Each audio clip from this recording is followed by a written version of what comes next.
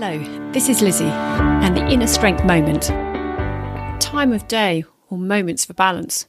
The desire for peak performance and efficiency has led us to focus on the times of day when we are most productive, the times when we see us do our best paid work.